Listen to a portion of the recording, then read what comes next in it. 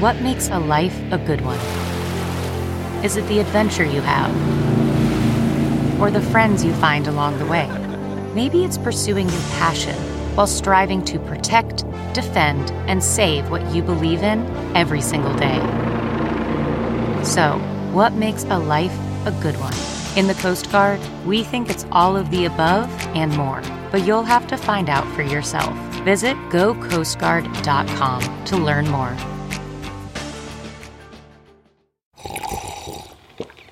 That's not just the sound of that first sip of Morning Joe. It's the sound of someone shopping for a car on Carvana from the comfort of home. That's a good blend. It's time to take it easy, like answering some easy questions to get pre-qualified for a car in minutes.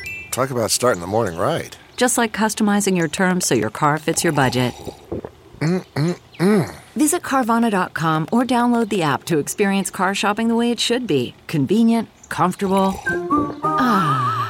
The following podcast is a Dear Media production. Before we get into the show, a quick pitch, if you will. It feels very NPR, but it's a thing or two instead.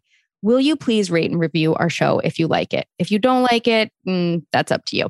But if you like it, it really helps other people find our show. And as you may be aware, podcast discovery is sort of like weird and not that great yet. So even if you just like smash those star buttons, that will help us a lot. If you want to write something really nice, that'll help us even more. All right, here's the show.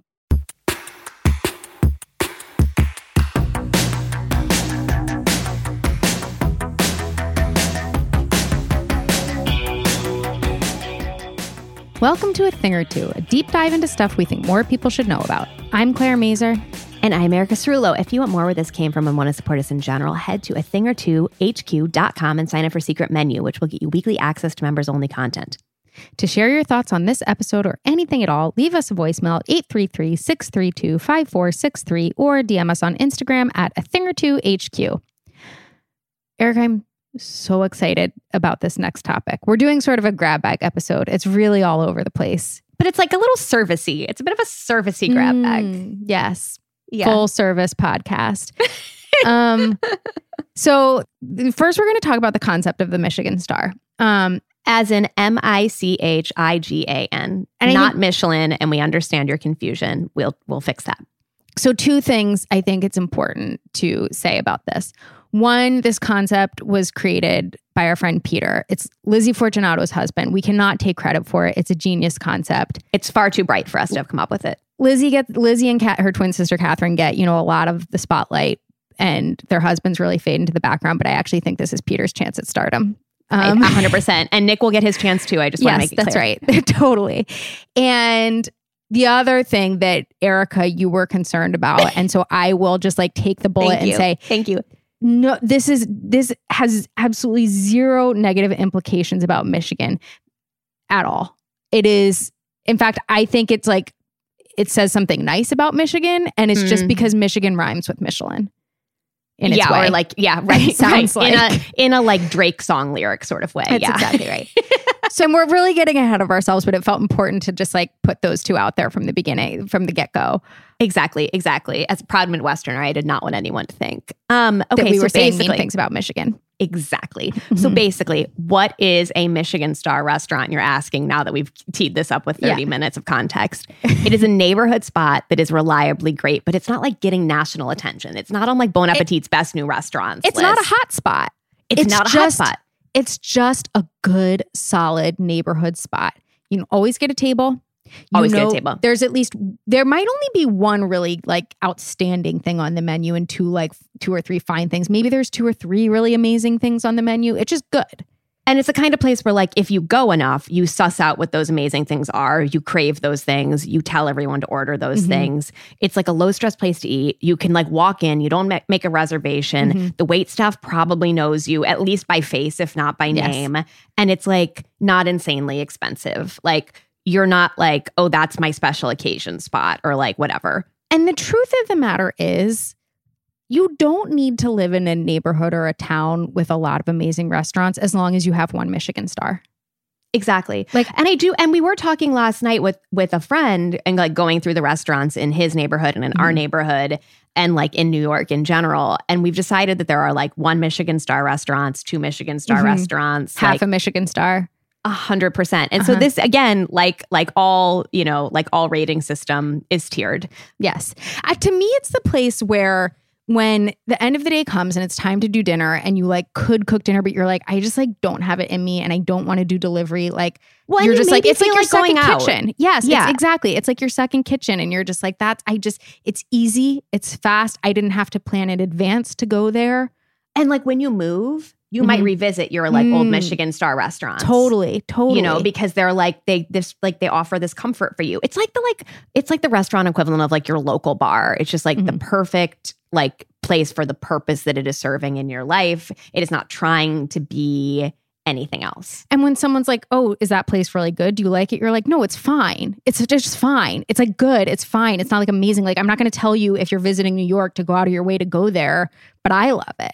Well, or you might also start in the other direction being like, oh my God, it's amazing. And then have to roll it back and be like, I mean, like we go there all the time and like this dish is amazing. And then the like staff is so nice and blah, blah, blah. And like that table by the window is perfect. But like, it's not like that kind of restaurant. But I will also say, like, I think at most Michigan Stars, you could order all the wrong things on the menu and walk away and being like, that place is trash or that place is just mediocre. Like it's just not good. And because you haven't had everything, you don't realize it's actually a Michigan Star. That's right. You have to be regular for something to be Michigan Star. You have to have gone there a bunch of times to determine its Michigan Starness or not. It's just your old reliable.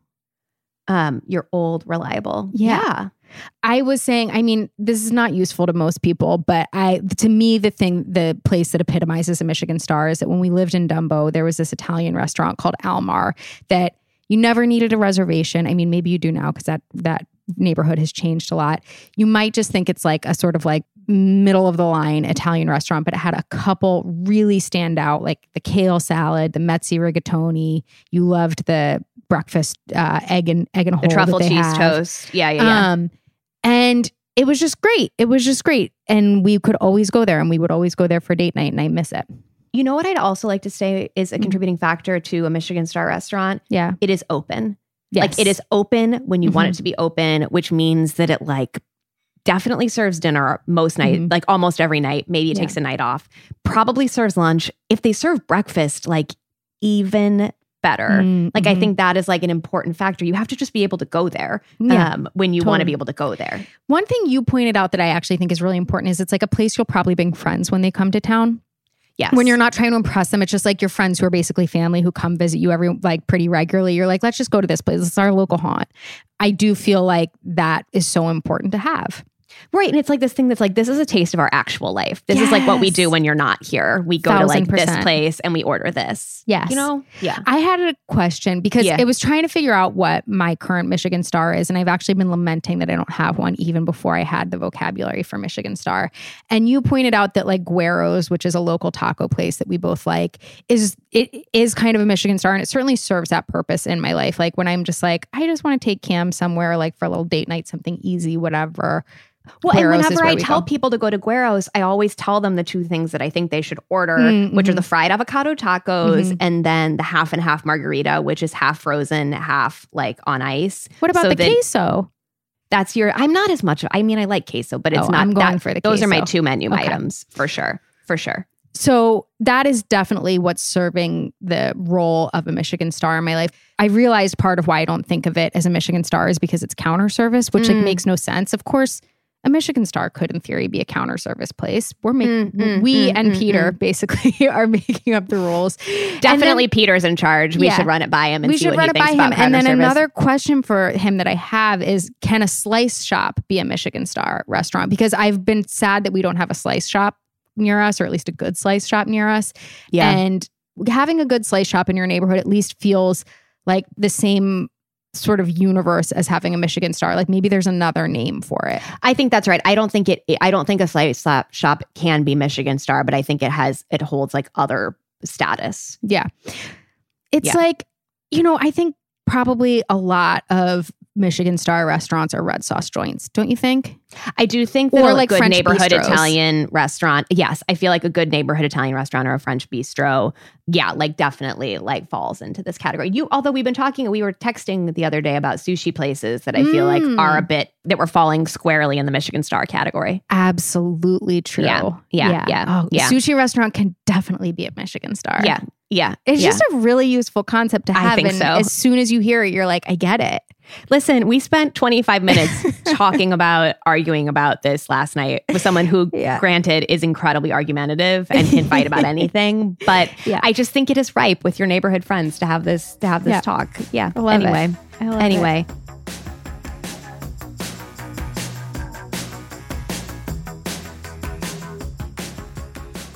Thank you so much to How to Do the Pot for sponsoring today's episode. Erica, you and I were just having a conversation where somebody said something that I feel like we both just like nodded emphatically about, which was that like, if you want to look to see sort of like where so many trends are headed, whether it's like design, flavors, cooking, just like all of it, like culture. Retail. Yeah. Yes. Yeah. Retail. Yes. The cannabis industry is the place to look, that it's just sort of like what's on the cutting edge of everything. It feels like such a bellwether for where things are headed. And it's just such a fascinating industry to look at right now from every angle. And it's why How to Do the Pot is so exciting as a podcast, because it's really priming you to understand the sort of like basics, the foundation of all of this stuff of like, what is pot good for? What are the different types of pots? How do I buy pot? Like all of that stuff where you're just what is the shopping experience like? I mean, we like to know that. We like to know the shopping experience. That's right. Exactly. We're so excited to be partnering with them because we do feel like this is this sort of pot education that needs to exist and like should have existed already, but especially in this moment in time where everything's evolving so quickly, it's so helpful to know all of these things. Did you know that 3 out of 4 women in the US have access to legal weed, but so many women still have lots of questions? How to Do the Pot podcast is demystifying cannabis for women and answering all of those questions that we have.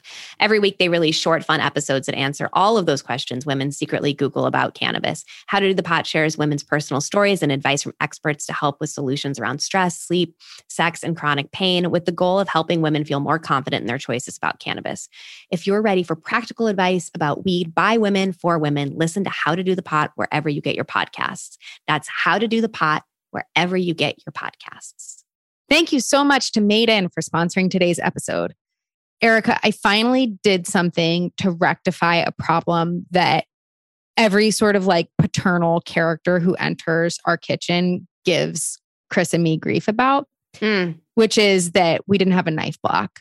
A knife block? Yeah. Did you have a knife block? Well, we have slots in a drawer. Yes. That's what I would have preferred, but we don't have a wide enough drawer for that. Interesting. So we had to use up counter space. But I just felt like I'm at the point in my life where having nice kitchen tools is important to me. Yes. Because I recognize that it just makes you a better cook, and it also makes you more willing to cook when you have nice kitchen tools. I was going to say, it's like, yes, that like makes you a better cook, but also like if you don't hate your knife, if you don't hate your pan, if you don't like hate these things, you're just much less loath to make dinner.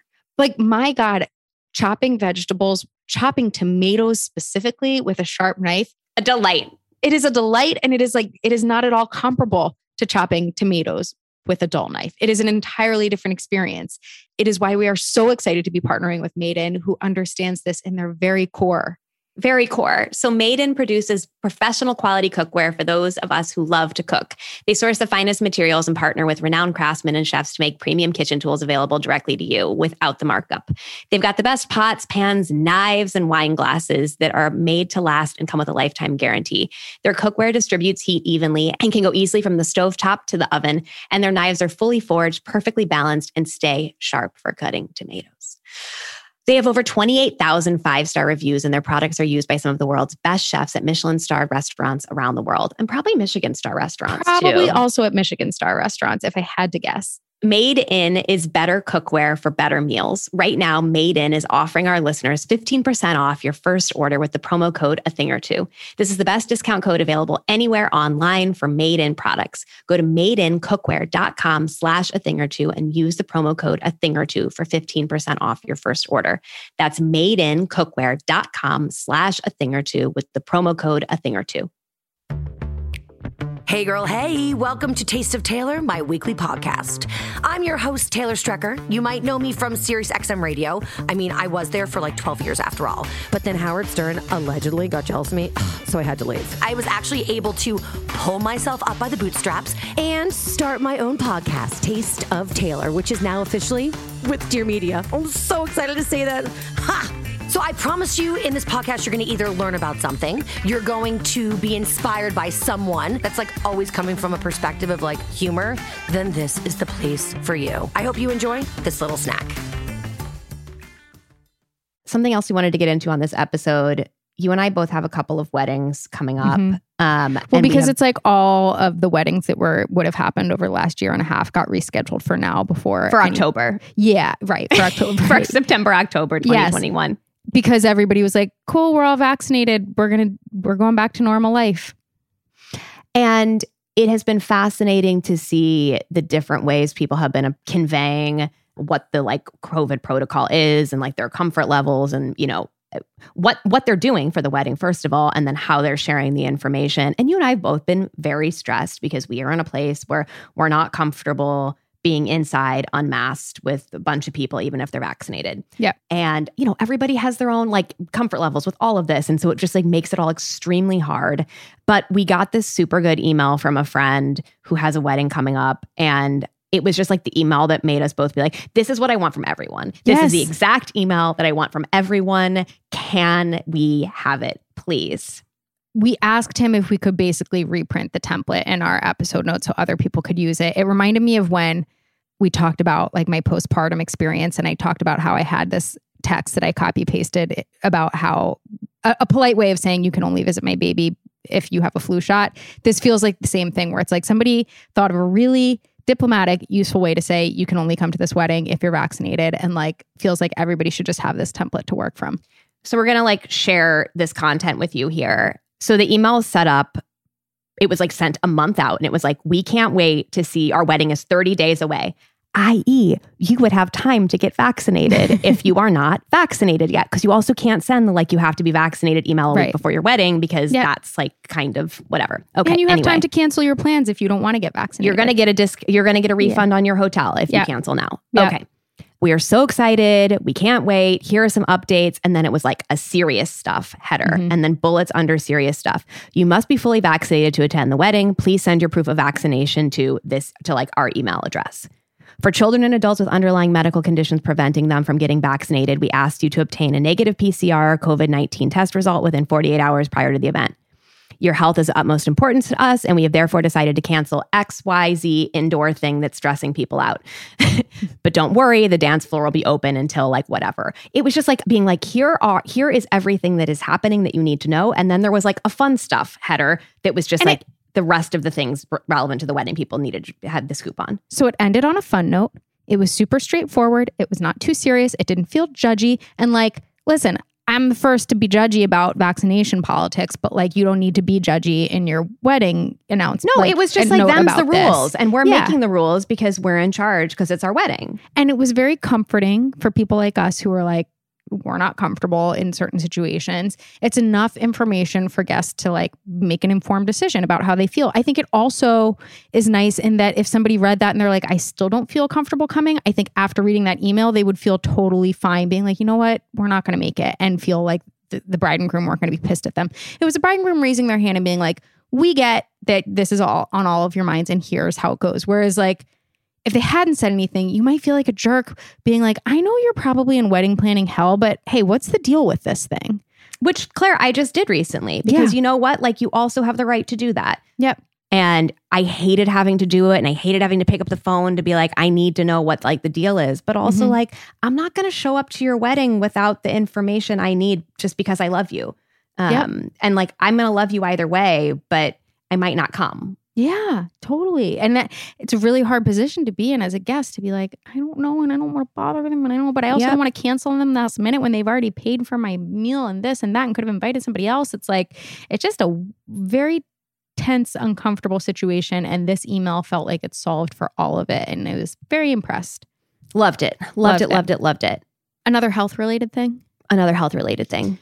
So we got a really incredible voice memo from a longtime sort of like listener pal of the show, Miranda Johnson, who is a lovely woman. She's around our age. I think she's like, you know, late 30s. And she recently survived breast cancer and has talked a lot about it. She had a baby like at almost exactly the same time that I had a baby. And so she and I like were always DMing about stuff, but like big difference between our experiences, young mothers, is she got diagnosed with a really aggressive form of breast cancer, like right at like moments basically after her baby was born. And so she had this tip that she wanted to share with people. And so we're going to let her share this. And she does so in such a thoughtful way.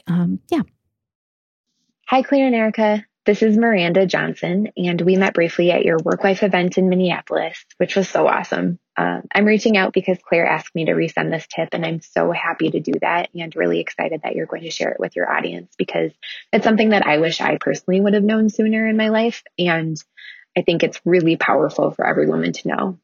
So it is a tip to help women advocate for themselves in the medical system. So if you go to your doctor because you notice a lump or bump that wasn't there before, you've got a symptom you're concerned about, anything like that where something's different and you feel like they are not taking you seriously, you can ask them to document your conversation in your case. So I'll give you an example. Let's say that you had a lump in your breast that you found and they say, you have a history of cystic breasts, you've got really dense breasts, people your age don't get breast cancer, let's just keep an eye on it. We don't need to do any tests at this time. Let's just keep an eye on it. But you don't feel comfortable until you can absolutely rule it out that breast lump is not a concern. You can say, well, what test would we do to rule out any concern?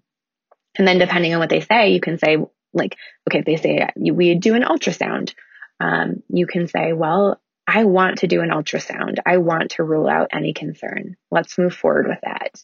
And if they say no, you can ask them to document the conversation in your chart and document that you brought up this lump and requested an ultrasound and they denied that request. And that is usually enough to move forward with the test.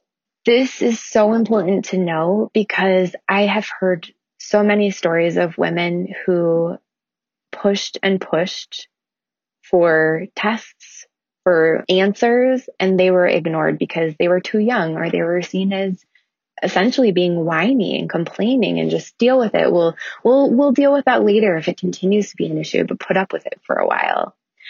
I'll also really briefly tell you my story because I absolutely was not listened to. I think of myself as a really smart, savvy person. I've got lots of doctors in my family. I'm not intimidated by them. I'm not intimidated of having hard conversations. So it's just like I would think I would be the person who absolutely would have advocated for myself, and I wasn't. So I want to tell my story too because I think it helps bring this to life of how this happens. So I was diagnosed with an aggressive form of breast cancer just after turning 36 years old. I had no family history that I was aware of, and I found the lump when I was about 8 months pregnant. I brought it up to my doctor right away, showed her the lump, and she just said, it's something pregnancy related. We don't need to worry about this. It's really rare, but you can get clogged ducts when you're pregnant, and that's probably what this is. So don't worry about it. It'll go away once you give birth and you start breastfeeding. And so I thought, okay, she sees this all the time. I shouldn't be worried about it. Fast forward to a couple weeks kept bringing it up. It's a little bit painful. It seems like it's getting bigger. Do you still think it's fine? Yep, still think it's fine. So we didn't do anything. But I just had a nagging feeling about it. I was connected with a lactation consultant in my area. So I reached out to her and just said, my doctor isn't worried about this, but I'm wondering if there's anything I can do. She thinks I have a clogged duct and it's just painful. It's uncomfortable and it hurts. Can I do anything now to help relieve some of that pain or to get rid of this clogged duct? Or do I really just have to wait until I deliver and start breastfeeding and then it'll just magically go away? And the lactation consultant chatted with me and she said, you could get an ultrasound and I think that would be a good idea at this point. So I brought that up to my doctor at my next appointment, which was a couple days later. And she is no longer my doctor, I should say. My doctor at the time. And when I suggested the ultrasound and told her I talked with the lactation consultant and she thought I should have an ultrasound, she actually laughed at the suggestion. And so I thought, okay, she's not worried about it at all. I trust her and I know her and she has seen me for years. And so I guess I'm fine. I'll just wait until I deliver. At that point, it was about a week and a half from I had to have a planned C-section for other medical reasons. So unrelated. So I knew in a week and a half I'll be giving birth and then this thing's just going to go away. fast forward to birth, gave birth. I met the lactation consultant, I think the next morning, and she right away, unbeknownst to me, started advocating behind the scenes for me. She saw the lump, talked with me, was wonderful, amazing woman. And she started advocating for me to get an ultrasound ASAP. I had to be discharged from the hospital before I could get the ultrasound because it was an outpatient procedure, which is ridiculous and a whole nother tangent of our insurance systems. But anyways, I got an ultrasound. We brought our 3-day-old son to the ultrasound. The radiologist came in. They brought her in because they were trying to save us another trip with a newborn. So normally they would do the ultrasound and then maybe biopsy later after they had read the results. But they got it all done for me in one appointment, which was amazing because they felt bad that we had this tiny little baby. They weren't concerned. The radiologist did not think it was breast cancer, but she still biopsied it. Thank goodness, in that same appointment. And she gave me a list because I've got, again, doctors in my family. And I was like, I know they're going to ask me what she said it could be. So I still have a picture of this list she wrote out for me with 5 things on it. And breast cancer was not on the list. No one thought it was breast cancer. At this point, it was 6 centimeters long, the lump, and you could actually see it on my breast without even feeling it. So it was huge. It was growing aggressively. And so my son turns 10 days old. I get the call telling me it's cancer and start treatment. So all along in the hospital after giving birth, I didn't know the lactation consultant was advocating for me. And I was talking to my doctor still about this lump. I was talking to his pediatrician. I was talking to the OBGYN consultant. I was talking to anyone who would come in the room about it, and no one would take me seriously. And thank goodness, Jane is her name, the lactation consultant. Jane was advocating for me. She believed me. And I learned later, because we've stayed in touch, that she was a breast cancer survivor herself. And she just said, when I saw it, I just knew. And I knew you had to get in. So I had somebody advocating for me. Thank goodness, because I was just trying to survive as a new mom. But not everybody has that. And I wish I would have known. I could have asked them to document it, and somebody probably would have done something, because not everybody has a Jane. And I want your audience to know that that is a simple tool that they have. It is power they have. It gives them a stronger voice, and it helps them advocate for themselves, because I hope that this doesn't happen to anyone else. My story ends fine. You know, I ended treatment. I'm doing well. Thank goodness, knock on wood, cross my fingers. I went through a 1.5 years of chemo, radiation, surgeries, the whole shebang. But I finished treatment, and I've been a cancer survivor since February 2020. So about 1.5 years under my belt, which is really exciting. But I want to make sure that other women, when they have health issues, know how this can help them get answers, because sometimes we are just ignored, and that is the truth.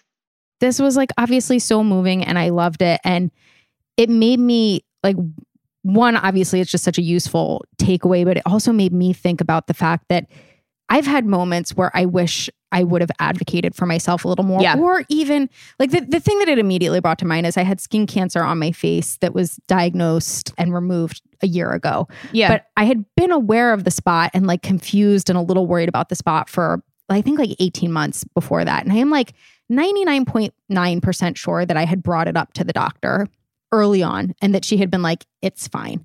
Don't sweat it. Exactly. And then, 18 months later, when I came in again, because I was it's looking really weird now. And she was it's probably fine, but we'll biopsy it. And she biopsied it. And sure enough, it was basal cell carcinoma.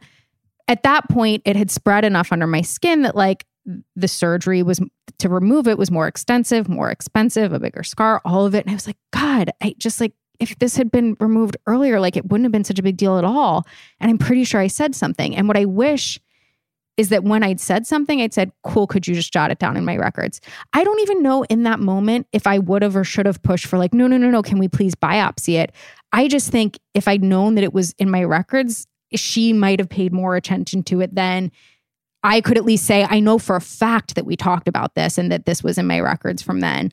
And that idea of being cool, can you just make sure it's there so that we're keeping track of it, so that next time you see me, you feel compelled to bring it up? Or if I see another doctor and that doctor has access to my records, that doctor knows to bring it up. I think it's the we're part of it. It's the like, I want to make sure we're keeping track of it, because otherwise it feels like it's very on you to keep track of. And it's like, it all comes down to you raising your hand again and again and again and being like, can we look at this thing? And if you're shut down so many times, you just feel like, well, I'm being a crazy person or a hypochondriac or like whatever.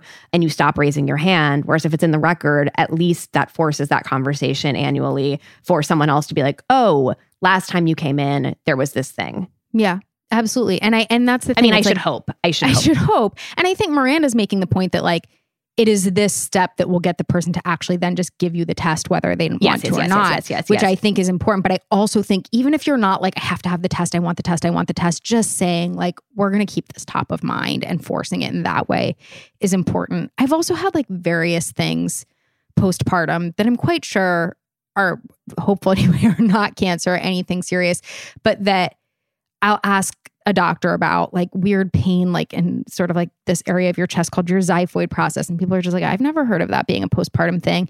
And I feel sort of like condescended to, or like, you know, just ignored about it. And I do think next time I bring it up, I'm just going to be like, cool, can you just make sure it's in my chart so that 4 years from now, when we're still talking about this, that there's a record of it, and that like, and that you don't have to do recall either of like, when's the first time you noticed this? When's the first time you brought it up? Because that's like another thing I feel like whenever I'm at the doctor, it's like the struggle of like, well, how long? Or like, when did that happen? Or when did this parent have this thing go on? Where I'm like, I wish it were just logged at the time, because I don't trust my memory. Totally. Either. And I also want to say like, you know, not that this needs to be said, but I also get the position doctors are in, and this is like a structural issue. And I like, you know, I think doctors are put in really tough positions with all of this stuff. So it's not, you know, I don't like, not to vilify or blame them. I'm so grateful to all our healthcare workers. It's a fucked system. It's why it's all the more important to advocate for yourself and to feel comfortable doing that and to feel like that is part of the process. Yeah. No, I think also just for a lot of these things, a lot of it becomes a question of like, will your insurance even cover that test? And like, will we, you know, what would that be like? Or what's the process? Or what's the wait? Or et cetera, et cetera. Yep. Okay. We're going to move away from health and talk about a few apps that we are using that like, you know, bring actual value to our lives. I couldn't believe how just like enthusiastic I got about these apps while writing the notes for them. I can believe it. I can believe it. Can we talk about WeatherStrip, your favorite weather app that I've also been using? It's wonderful. It's so great. I started paying for it recently. Me too. And it's so worth it. It is a weather app that is designed in a way that is just so much more intuitive than the like basic weather.com and like Apple weather app. It is called WeatherStrip because it is literally a horizontal strip representing the weather. And on that strip, you have different lines for cloudiness, precipitation, temperature, UV index, humidity. Yes, all of it. And it just makes so much more sense to me than these little blocks that are showing you every hour on the hour what the temperature is. So what you can do is you can scroll across this strip and see how things change over time, which is also just like a satisfying experience because you'll watch the UV level go up and down and you'll watch humidity like fluctuate. And the storm come in. It's like weirdly calming to navigate in a way that you're not just like clicking on, 12 o'clock, 2 o'clock, 9 o'clock or whatever. Well, and it feels really nice too to just be like, instead of being like, what's it going to be like at 3 p.m. to sort of be like, I get a sense of what the afternoon is going to be like. I also will say the humidity thing is so important to me, A, because I hate humidity and I will like plan my days and my exercise routines around it.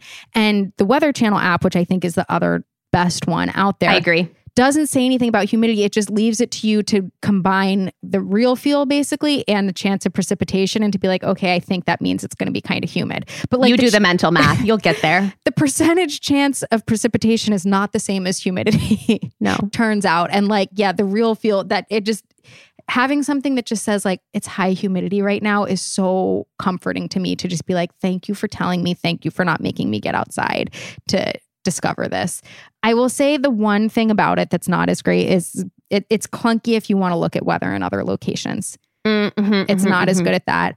And I haven't had it during the winter, so I don't know. It doesn't have a real feel thing. It doesn't say like 73, but feels like 89. Real feel is such a like, I know this is a term. I know this is a term. I don't think I've ever said it aloud or heard it aloud until right now. And it's kind of blowing my mind. I love it. Some weather company definitely trademarked For sure. it. I'm sure the Weather Channel, Claire. But I'm just like, yeah, real feel. Okay. Let's Google who trademarked real feel. AccuWeather. AccuWeather owns Real Feel. Love it. It does feel like a brand called AccuWeather would have been the one to trademark Real Feel. In 2010. They've been on this for a while.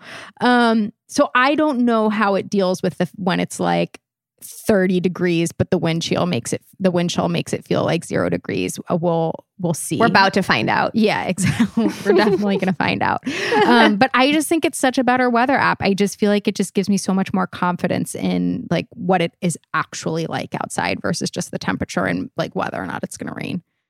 I'm super into it. I also pay for it. So yeah, that is something. Mm-hmm. I haven't paid for a weather app since, the early days of Dark Sky. Yeah, exactly. R.I.P. to Dark Sky. Yeah, when it was, it's still around. It's I know, but it's just not good anymore. Which, No. how, why, what, when, like, why? Listen, who knows? Okay. Yeah. Who knows? Okay, an app that I want to talk about that I've definitely talked about before, but I just feel like it bears repeating maybe like every 2 years. The Libby app, which is the library, like the universal library borrowing app. You know why it bears repeating? Because so many readers still don't know about it, I think. I know. I have friends who are really big readers who don't use it. And I've been so surprised by it. I'm like, you read so much. How do you not know about this thing? Well, you know what, Claire? The thing is, I think what's hard for people is that it's too good to be true. It just feels too good to be true. So you can borrow ebooks, you can borrow audiobooks for 21 days. The only time I've been in the library over the last couple of years has been to renew my card so that I can use Libby. And there's often a wait, especially now because they've put more caps on how many things you can check out and place on hold at a time because of the pandemic, because people couldn't go to libraries and thus more people were using this, or that was like the thinking. And so there's often a wait, but like, so what? There are a lot of books in the world to read. Pick something else. Yeah. And I really like that, like, after I read a review or whatever, I can just like add it to the queue there. And then maybe like later I'll be like, oh, like I actually want to read this more and like swap things out or whatever. But it like feels a little bit like putting it in a shopping cart. I don't know. It's just such a satisfying experience. If you use a Kindle, it sends it to your Kindle. I recently just listened to the Demi Moore memoir, which was like one of those things where I was like, this is not a book I need to buy or own. And there are a lot of books that I consume or that are not maybe books I need to buy or own. But like, I really enjoyed it. And it was like a great morning getting ready, like listen. Thanks to Libby, I'm just saying there's like lots of good trash to be had too. It's not just literature. Is it how you keep track of what you want to read is just by like putting it in your queue? No, I use Goodreads. Still use Goodreads for that. Okay. But I do have the notification set up on Libby to tell me when something comes up for like checkout. I have that too. Yeah. And like, I love buying books. I just don't need to own all the books I've ever read. And like, I try to make a regular donation to the Brooklyn Public Library, to cover for the fact that like they provide this amazing service for me. Yes, totally. The other thing is you can sync up multiple library cards. So like if you had a New York Public Library, Brooklyn Public Library, or like your hometown library or whatever, you can sync them all up to access all the catalogs. Because maybe like the thing that has a long wait in LA doesn't have a long wait in Seattle or whatever it is. Love that. Yeah. I have to say, I don't use it as much as you because I am not as or like I don't have as much time to read and I just like don't don't read as quickly and as often as you do. So it is harder for me to always finish a book in the time allotted to me, the 21 days. So I'm sometimes like, oh, fuck. And you taught me you can cut this out if you think it's... No, listen, I feel fine about it, honestly, because it's like, listen, these are digital books. They're not real. So the fact that like there is this lending period is like a little bit complicated. Say you're like at the 90th percent mark of a book and you're at your 21 day mark and you're desperate to finish it. You can just turn the Wi-Fi off on your Kindle and they can't take that book back. Yeah. Because that's how it works. Airplane mode going. Yeah. Turn on that airplane mode, finish your book. It's fine. Yeah. And so there's no library late fee if you do that. Anyway. Love Libby. It's wonderful. So wonderful. My recent discovery is this app called Picture This, which it's one of these ones where you take a picture of a plant and it tells you what it is. And I know that these have existed for a while, and I've always kind of felt like A, it can't be that good or like accurate, and B, I don't know why I would use that. And I downloaded it while we were in LA at Huntington Botanical Gardens. Even though they have signs and stuff, it was just sort of nice to be like, what is this thing? And then I realized, but sometimes the signs are like buried in mulch or whatever because they're with plants. Like it's fine. Yeah. This thing, so two things. It is so fast. Like it is so fast, and I cannot believe how accurate it is. Every time I'm like, could it have possibly gotten this thing right? This is such a like common looking leaf. And then you look at the picture and you're like, no, that is the exact leaf. That's what I'm looking at right here. That's what I'm looking at right here. It is so remarkable. And then it gives you so much information about the plant. It's like commonly asked questions. It gives you, it tells you basically whether or not this thing would be something you could grow given the climate and amount of sunlight and stuff you have. You can save it to your garden so that you're keeping track of things you want to plant or things you like maybe just have in your garden. It is so wonderfully useful. And once I like got into the habit of using it, I have found so many use cases for it. Like what else? Well, when I was in LA, there's just so much greenery there and floral stuff that I'm West Coast florals that I'm not familiar with. Yeah. It all smells incredible. And I'm just agree. I just want to remember and know this thing and know that I'm like obsessed with this particular plant. And there is and like also that feeling of seeing something and being like, that actually does look like something maybe I could plant in my garden. Just walking by, somebody else's house and being like, oh, that's a tree that could work for us. The idea of like stopping, taking the picture and being like, okay, noted. Next time we're thinking about getting plants, like maybe this is something we would want. It's a little bit like the people who like are keeping track of the wine bottles that they love. Yes. You know exactly. what I mean? Yes. But like a little less, whatever. Two other like very specific use cases. I feel like there are so many random plants and weeds in my own garden that I don't know what they are because they are either like things that have started growing randomly or they were left over by the previous tenants, or there's something that has like made its way from my neighbor's yard into our yard. It's so useful and also just fun. Like we had a weed start growing that had a berry on it, like a legit big berry. Huh. And I now know about this thing and know that like in some climates it is invasive and that the berry can be used as a dye and all of this stuff. But it was so weird to be like, I didn't even plant this thing and I have berries. The other thing is we have poison ivy in some parts of our yard, and I am never, ever trust myself to know what is actually the poison ivy. And this thing identifies the poison ivy for me. We have an indoor plant. A friend who moved in the pandemic asked us to babysit a plant, and cut to now the plant's dead. And and we have been too lazy to actually just like remove the planter and the soil. So it's just been sitting and it started growing what I assumed was a weed because it's been so long that I don't even remember what the plant looked like that originally grew in this thing. Oh, I'm feeling for this plant. Like really? Okay. So, if there's a loser in this story, it's that plant. So when the weed started growing, I was like, it's a weed. And then I was like, this actually looks like it's actually like maybe a real plant. And so I took a picture of the leaf and it identified it as a taro plant or a taro something. And I, not like a taro root, but it was like, when I looked and read about it, I was like, oh, if this thing keeps growing, this could be like a really nice house plant. I think I'll keep this thing after all and keep watering it. Because I had started watering it when the weed came because I was like, oh, hi friend, like you can have some water. I know you haven't seen WALL-E, which brings me, a lot of feelings, but it does feel like a real WALL-E moment for anyone who has seen it. There's just like this sprout that grows and you're like, I will water it then because here we are. Okay. The other thing that I really like about it is I feel like, and this is definitely a bit of an overstatement, but that growing up, I could always just turn to my parents and be like, what's that thing? And my parents would always know the answer. And part of that is because like my dad is an obsessive gardener and my mom is a plant biologist. So like they know these things, but it's one of those things where I've always felt deficient that I would never be able to answer that question for Cam. And I love that now I can be like, you know what, let's figure it out together. We're going to take a picture of this thing and there's learn an about app it. for that. There's an app for that. I just felt like one of those, people feel weird about their parenting skills in weird like ways. For random reasons. And this was definitely one of those things, which is like, I'm not going to be able to tell him what bird that is. And I'm not going to be able to tell him what plant that is. And he's going to ask. And like that, even before I became a parent, that always felt like, how could I possibly be a parent if I can't answer those questions? There's a good birding app too. I can't remember the name of it, but we will link to it in the show notes. That basically you describe. It's like, oh, okay. Basically, like it also has calls, but you like it'll be like, is it smaller than a sparrow? Is it what color is it? What color is its chest? What is its like? Whatever. It's like these little descriptors that like anyone can input. And then it'll be like, here's your bird. And you're like, nah, can't know. And then you play the call and you're like, that's what I just heard. Yep. Syncs up. I'm so impressed by these apps' abilities to do that. It is wild to me. My mom sent a picture of a plant that I was like, hey, you know that plant? And she sent it and I uploaded the picture she sent and it worked. It's so impressive. I love this. I love this. All right. Anything else you want to get into? That's all I got. All right. That's the show.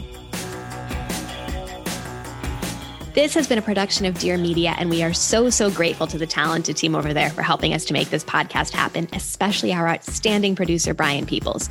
You can follow us on Instagram at athingertwohq. If you have ideas for the show or want to advertise, email podcast@athingertwohq.com. Find show notes and sign up for our newsletter at athingertwohq.com. If you love our show, consider supporting it by signing up for Secret Menu at, you guessed it, athingertwohq.com.